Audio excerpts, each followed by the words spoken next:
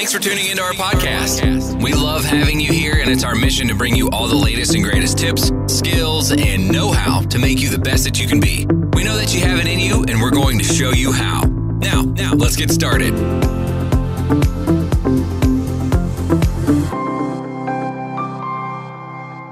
All right, so let's crack into it. Thanks for giving up your time for the next 25 minutes. I like to use these sessions one day a week to speak to members who are either in momentum, can inspire others what's working well, how their mindset's changed, etc., or people who need some help who are, struggling with some more strategic aspects. So if I can help you today, I will coach you in any specific direction that you want some help. And also, this is a good opportunity to share what's working well, how your mindset's changed, and let people know a little bit about your journey and share what's working well. Awesome, Warren. So tell us a little bit about your background, where you're based, type of builds you do, etc., because I know you've got quite a special business. Okay, so basically I was your typical young kid at school that grew up in a large family of 10 kids, wanted to be out working with his brothers and dad.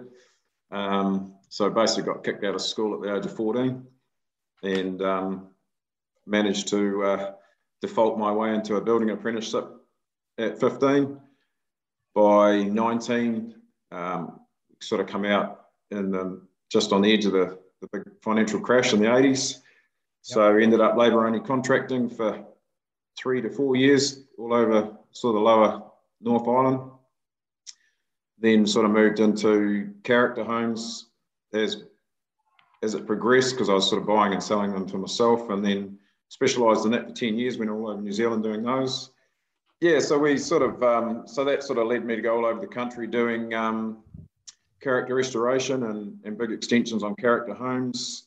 So it was a lot of learning done in that period. Villas, bungalows, what sort of character? Yeah, so mate, predominantly villas and bungalows, and the bigger projects were the sort of the bigger old farming estates. So they were quite big projects. We'd be on jobs for 8-10 months at a time, and basically set up mobile joinery shops to run everything on site, and a lot of sort of awesome learnings through that. And then the opportunity came to build a new build for my sister's mother and father-in-law, I suppose, and it was quite a unique build. It was a 2-story French style, so that sort of led me into the new build thing, and I thought, well, this is a hell of a lot easier, so I'll stick at this for a while. And the business grew quite rapidly because of the builds we were doing. Got completely out of control after I won my first round of awards. Went from 3 guys to 20 guys, a joinery shop, and then had 3 sort of strokes of bad luck. That's interesting that you opened up a joinery shop, because that's exactly what Brendan Selby from Next Level Construct did up here. We helped him grow. When he came to us, he was doing about 2.5, not making a lot of money. And then he grew to close to, I think, about 8.5, close to 10. And then decided to open up a joinery business on the shore as well. So, and got one of his guys in there to run that.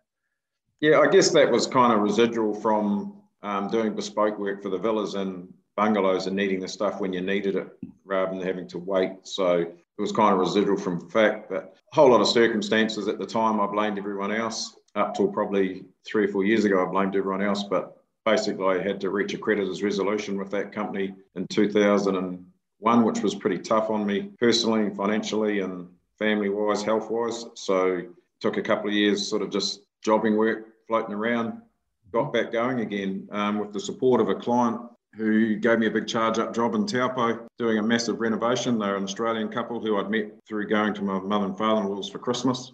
Just on that, Warren, because we've had, it's almost like there's 2 types of builders. Those that have been bust or close to going bust and have come out the other side with better financial due diligence, better margin control, better productivity of their projects, etc., etc., etc. And then there's the other guys that are heading towards some form of meltdown, and they're not aware of their numbers. They're not aware of their productivity on site. They've got no idea of how to control the job. 2 questions.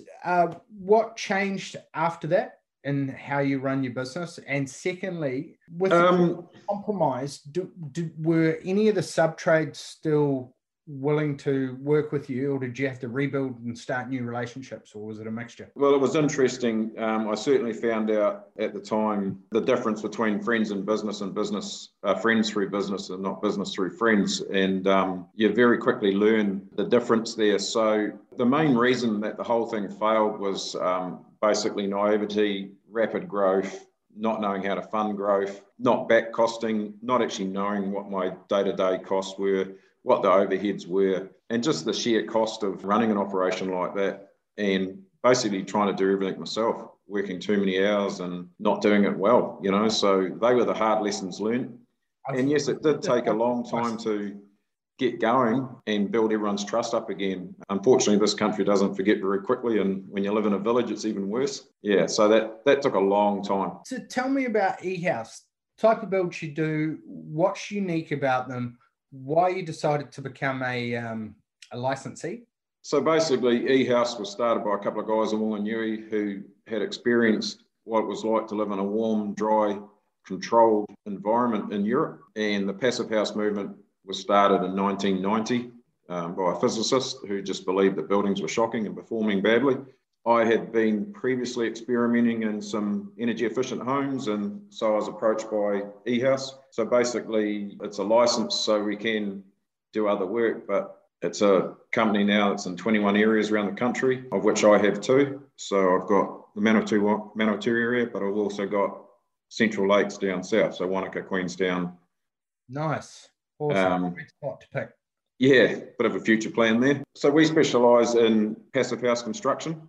And so every house is bespoke, every house is designed uniquely for that site and the client's criteria, really. So it's quite a specialised field. There's a few members that we've got that are big into that. Toby Tilsley from Craft Construction but springs to mind. Have you come across him at all? No, I haven't, no. He's in Auckland. New Zealand's lagging quite a bit with the rest of the world, particularly Europe, in the passive house sector, but it's becoming way more topical. People are paying way more attention to the quality of the home and the energy saving and efficiency options. I think it's a wave that is starting to gather momentum significantly.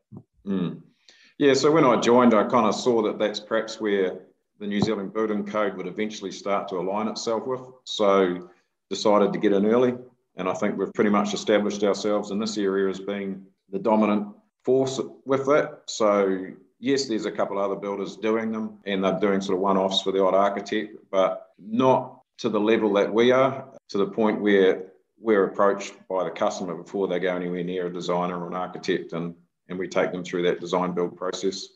Awesome. So do you have, how does it work? Do you have a set of plans? Do you have a designer on site? How bespoke are the projects? Absolutely 100% bespoke. So currently, Ehaus National has what we call a design hub. So we have a collection of different architects we can use, but design has always been a huge passion of mine.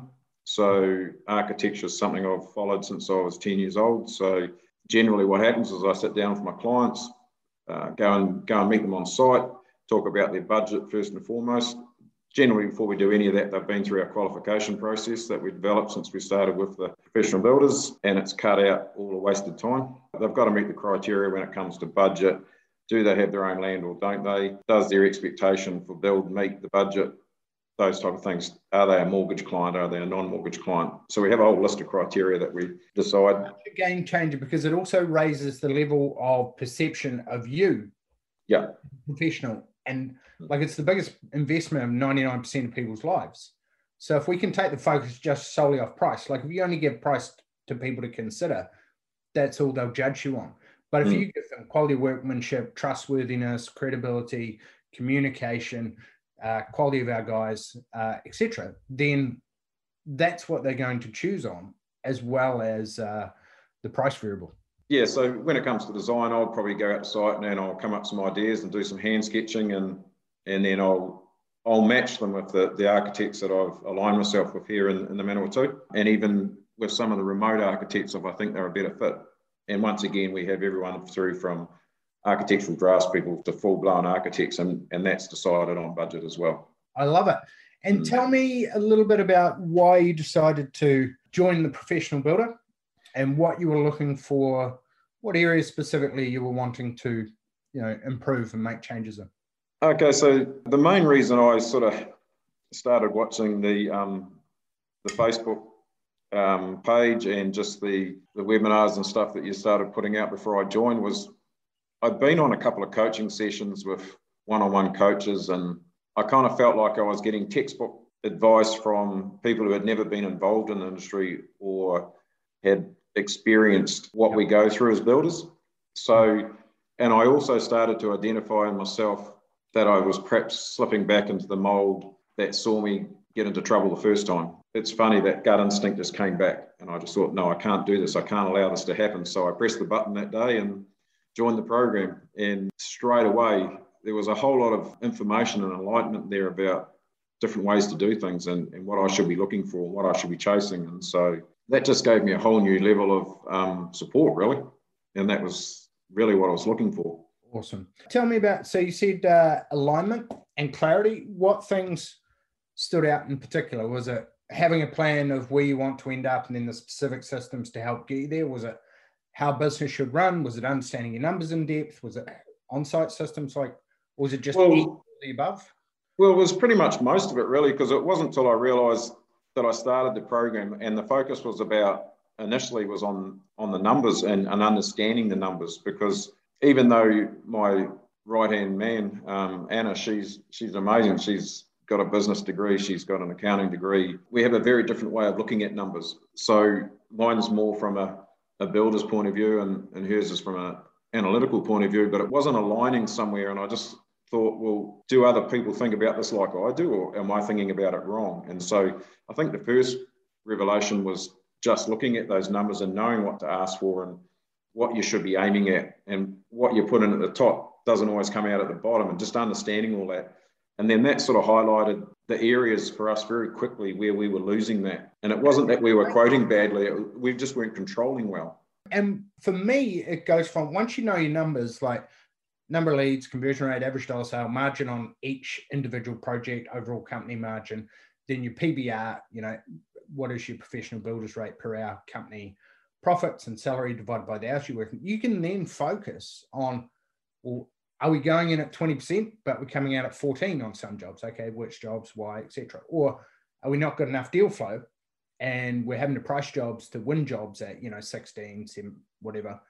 And it then very much gives you a subset of what to focus on for the next 30 or 90 days and reduces the overwhelm, because you're like, well, cool, if I do these 3 things, we can improve productivity on site by breaking the job down by stage, having the foreman report the hours each week, and in the toolbox meetings, letting the guys know where they're up to. I think probably the biggest game changer that we've introduced in the last 6 months is we set up a whole lot of default diaries. And when I was doing that process, I went, well, this means every day they have no excuses. They know exactly what's expected of them.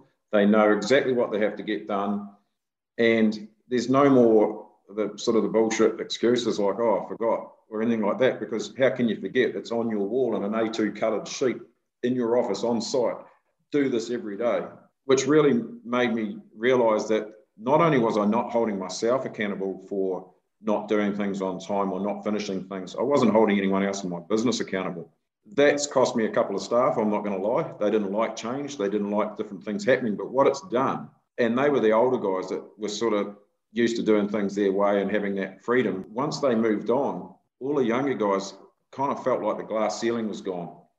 They now had a future. They could grow into these roles, and they're grabbing it with both hands. And it's actually quite fun working with them now. And they don't always react well when you hold them accountable, but they get over it pretty quickly because they realise. I'm noticing quite a change in mindset.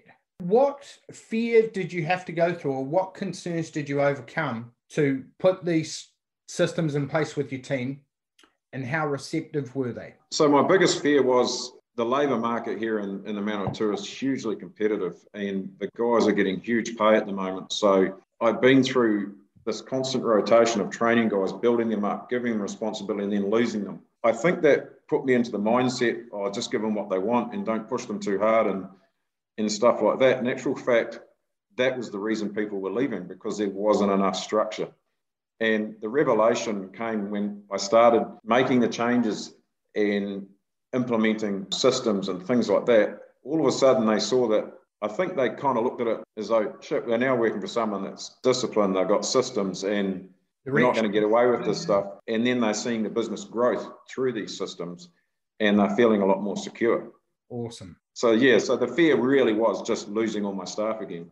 Yeah, 100%. But I think once you get over that and you raise the bar and you hold people higher to a higher level of accountability, everyone has an inherent nature typically to want to be the best, or, you know, perform their best, do well in areas, and particularly at work. What growth have you seen over the last 12 months? We've kind of had a bit of a seesaw ride, obviously, with COVID affecting different things. So if I went back 3 to 4 years, we sort of floated between 1.2 and 1.8 million turnover, which would be one big build, one small build, with myself and 3 or 4 guys and me on the tools occasionally, or most of the time, to the last 2 years, 3.8 million turnover, 6 or 7 guys. This year we've dropped off because we had a couple of issues with 2 big projects being put on hold. We haven't lost them, they've been put on hold. That was just over $3.5 million worth of work because titles fell through on some land. We've been scrambling for the last 4 months to fill those jobs in. But our forward order book currently sits at 14.8 million without those 2 jobs I was talking about. And this week alone, we've had 2 inquiries with budgets of 1 mil. Brilliant. So the next 2 years, our numbers tell us now that I need to increase our staff levels by at least 4. Awesome. And we can compact that into, we're going to try and get that work done in 2.2 years is our goal. I love it. That is epic. And the good thing I'm hearing out this is certainty of direction. You've taken action and very clear on your numbers of number of, you know, full-time people that you need to do that. Are you using solely employees, or are you using employees and contractors, or are you going to, as you grow, look at some fixed labor crews? Yeah, this is a real classic. This is just shows you the growth just in myself and the way I think about numbers. I actually sat down on the first 2 days of COVID and went, man, how am I going to cope with this? And I used the labour costing sheet, put in what I expect to have to pay my top guys next year, worked out what my cost rates were. Then I sat down and I created a chart, listed out all the jobs. You know, one of our pitfalls is labour overruns. So came at it from another approach and, well, if I have a team of 3 on this house, how long is it going to take? Worked out the hours that way as a back check. And all of a sudden I had this spreadsheet just developing in front of me, and it's got a column. It tells me what the percentage of the build is, the labour, and all these different numbers. And it was spitting out numbers at the bottom going, well, actually, you've now got 43,000 hours worth of work to do in 2 years. How are you going to do that with 10 guys when you're producing 1,500 hours of work per man? You can't do this. So I started another calculation. Okay, well, if I sub out the foundations and if I sub out this and different stages, I've worked out that if we can get to 12 guys and contract someone to do these 4 stages, we'll be able to do this. And so what are you looking at contracting out, like foundations, roof? So I've been speaking with another award-winning builder who's kind of interested in what we're doing. And he's an awful lot younger than himself. He's got a good crew. So I had a meeting with him yesterday. So he's now going to do all our foundations. Brilliant. And then he's going to stand on some of the jobs, he's going to stand the frames and trusses and get all that stuff done. And then possibly look at contract on some of the claddings for us. So, brilliant. Yeah. Next step, a roofing company, and then let's get 20,000 hours. So, that just shows you what you can achieve when you change your mind to think about things differently. And I've always been a person that's done everything himself. I hire a digger, dig out the drive, dig out the foundations. You know, can't do that anymore. I'm too busy. I have to be in here, not on the tools. 100%. And what's your margin like? So prior to the material shortages, which has really hammered us, it's probably knocked our margins in half this year, to be honest, with the delays on jobs and stuff. But last year we were running around that 16 to 18%. Mm-hmm. We were pricing at 18 going in. Some jobs were negotiated, didn't really want to lose them. But currently we're doing a $2.2 million architecturally designed home. We're getting 8% P&G. We're getting 10% markup on our materials. Yep. 8% on our subcontractors, and we're getting a 15% gross margin on every monthly invoice. So the actual end monthly gross margin that we're ending up on that job is around that sort of 18 to 19% as well. So, are you billing monthly, or are you billing by milestone, or how you? No, we're billing monthly on that job, so because it's cost reimbursement. Cool. So the other thing that we are changing to from our next contract on is progress claims. We're getting out of stage payments and milestones. Awesome. I love it. Nice. That should help smooth out cash flow quite a bit. Yeah, well, we're getting stuck with stage payments, Marty, because subbies aren't turning up, or products not turning up, or we're having to pay for forward orders and all this sort of stuff at the moment. And, that gets pretty tough with the level of turnover that we're having. It's a lot of money out. 100%. Was that the price rise in materials panel that we did last month? Did you get any good ideas out of that? Yeah, no, definitely. I really love the idea of PC summing the framing and your timber costs. One of the things that's been working well for us, the decision to go to progress claims came from that webinar, and also just tagging more. Yeah, 100%. Yep. Yeah. One of the other things that I offered to the crew at the time, and it's working really well for us, is what we call future pricing. Mm-hmm. So if a client sits down with me today and their build's $950K, I'll be saying to them, well, here's the price at today's rates, but I'm not signing a contract with you because we can't start for 18 months or we can't start for 12 months. Here's how much I expect you to have as a contingency for us to start in that, in the 6, 12 or 18 months period. And they have to agree to that. Otherwise, we're not going to commit ourselves. Awesome. I like it. So are you factoring that in with clause in there for material and price rises and so forth? Yeah, we have generally, to get that across the line with customers, we have an agreement that if a material moves 1 to 5%, we probably, and it's not a huge component of the build.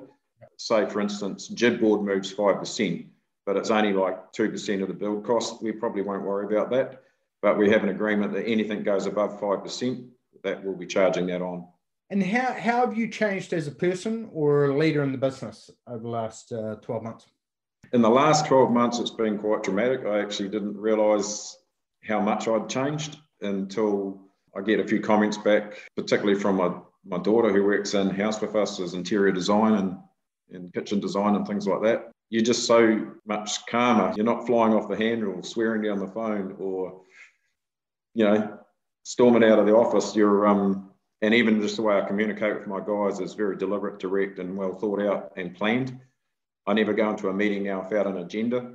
Even if I'm going to have a site meeting with my guys now, we have a checklist, and I've explained to them the cost of holding meetings. Yep. What it costs me per hour to hold a meeting. Our staff meeting once a month on a Friday, 2 hours, 10 guys. It's $3,000. Let's make use of that time. Now, what's ahead for the next 12 months and beyond? Where do you want to take the business? Where are the big opportunities? So I think the big opportunities for us is to start thinking about some design builds for ourselves, a little bit of speccing. Currently working on trying to secure a deal on some sections from a client of ours, and I want to build some passive house homes, use them as a show home for a month and then move them on. Awesome. Yep. But also the other big opportunity we've got is we recently bought a big warehouse, which we've just submitted plans to renovate and put a new office on the front. And that's going to be built as a passive office, because I see some real opportunity and some growth in light commercial with that. So that's our target for the next 18 months. And what about the Queenstown side of things? Yeah, so we've actually just got our first build across the line. Queenstown or Wanaka?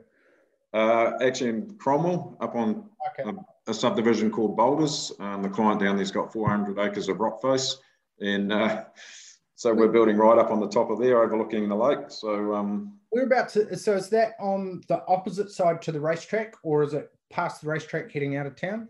No, it's on the opposite side, as if you're heading back towards the Lindis Pass. So I gotcha. Yep. Yeah, so we've got a really cool design build that we've got off the ground down there. So kind of eye-watering square metre rates, but you need it up there. And we've got 3 other clients we're working with at the moment, trying to get them across. They've signed design proposals. So we've only had the license down there 12 months. The previous guy had done nothing with it for 4 years. So we had a bit of repair work to do. I think in the time that we've had it, to get a 1.5 million, 160 square metre house across the line and get 3 other inquiries happening, I think we're doing pretty well already.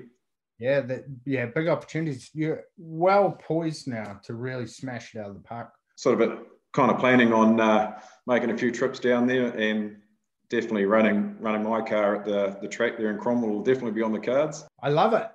Yeah. Warren, it's been so good talking to you today. I look forward to having a one-on-one session with you because I've got some strategies that could help around hiring. We're going to do a training. So next month, why don't we book in a coaching session, you and me, let's get an agenda together. Yep, definitely. Every meeting is valuable. Yep. And I'll do some planning and we can map out a plan of attack to take advantage of all the opportunities you've got. Yeah, and Marty, can I just say that what you guys do is pretty phenomenal, really. Like joining the group for me, even at my age, 40 plus years of building, I've just learned so much. And Jesus, mate, if I was 30 years old, I'd be doing this all over. And I'd be saying to anyone that's thinking about, take yourself from having a job with overheads to having a business. And it's a life changer, mate. Thanks, Warren. I appreciate that. And what I really appreciate is seeing good things happen to good people who do work. And you're a testament to that. Thank you.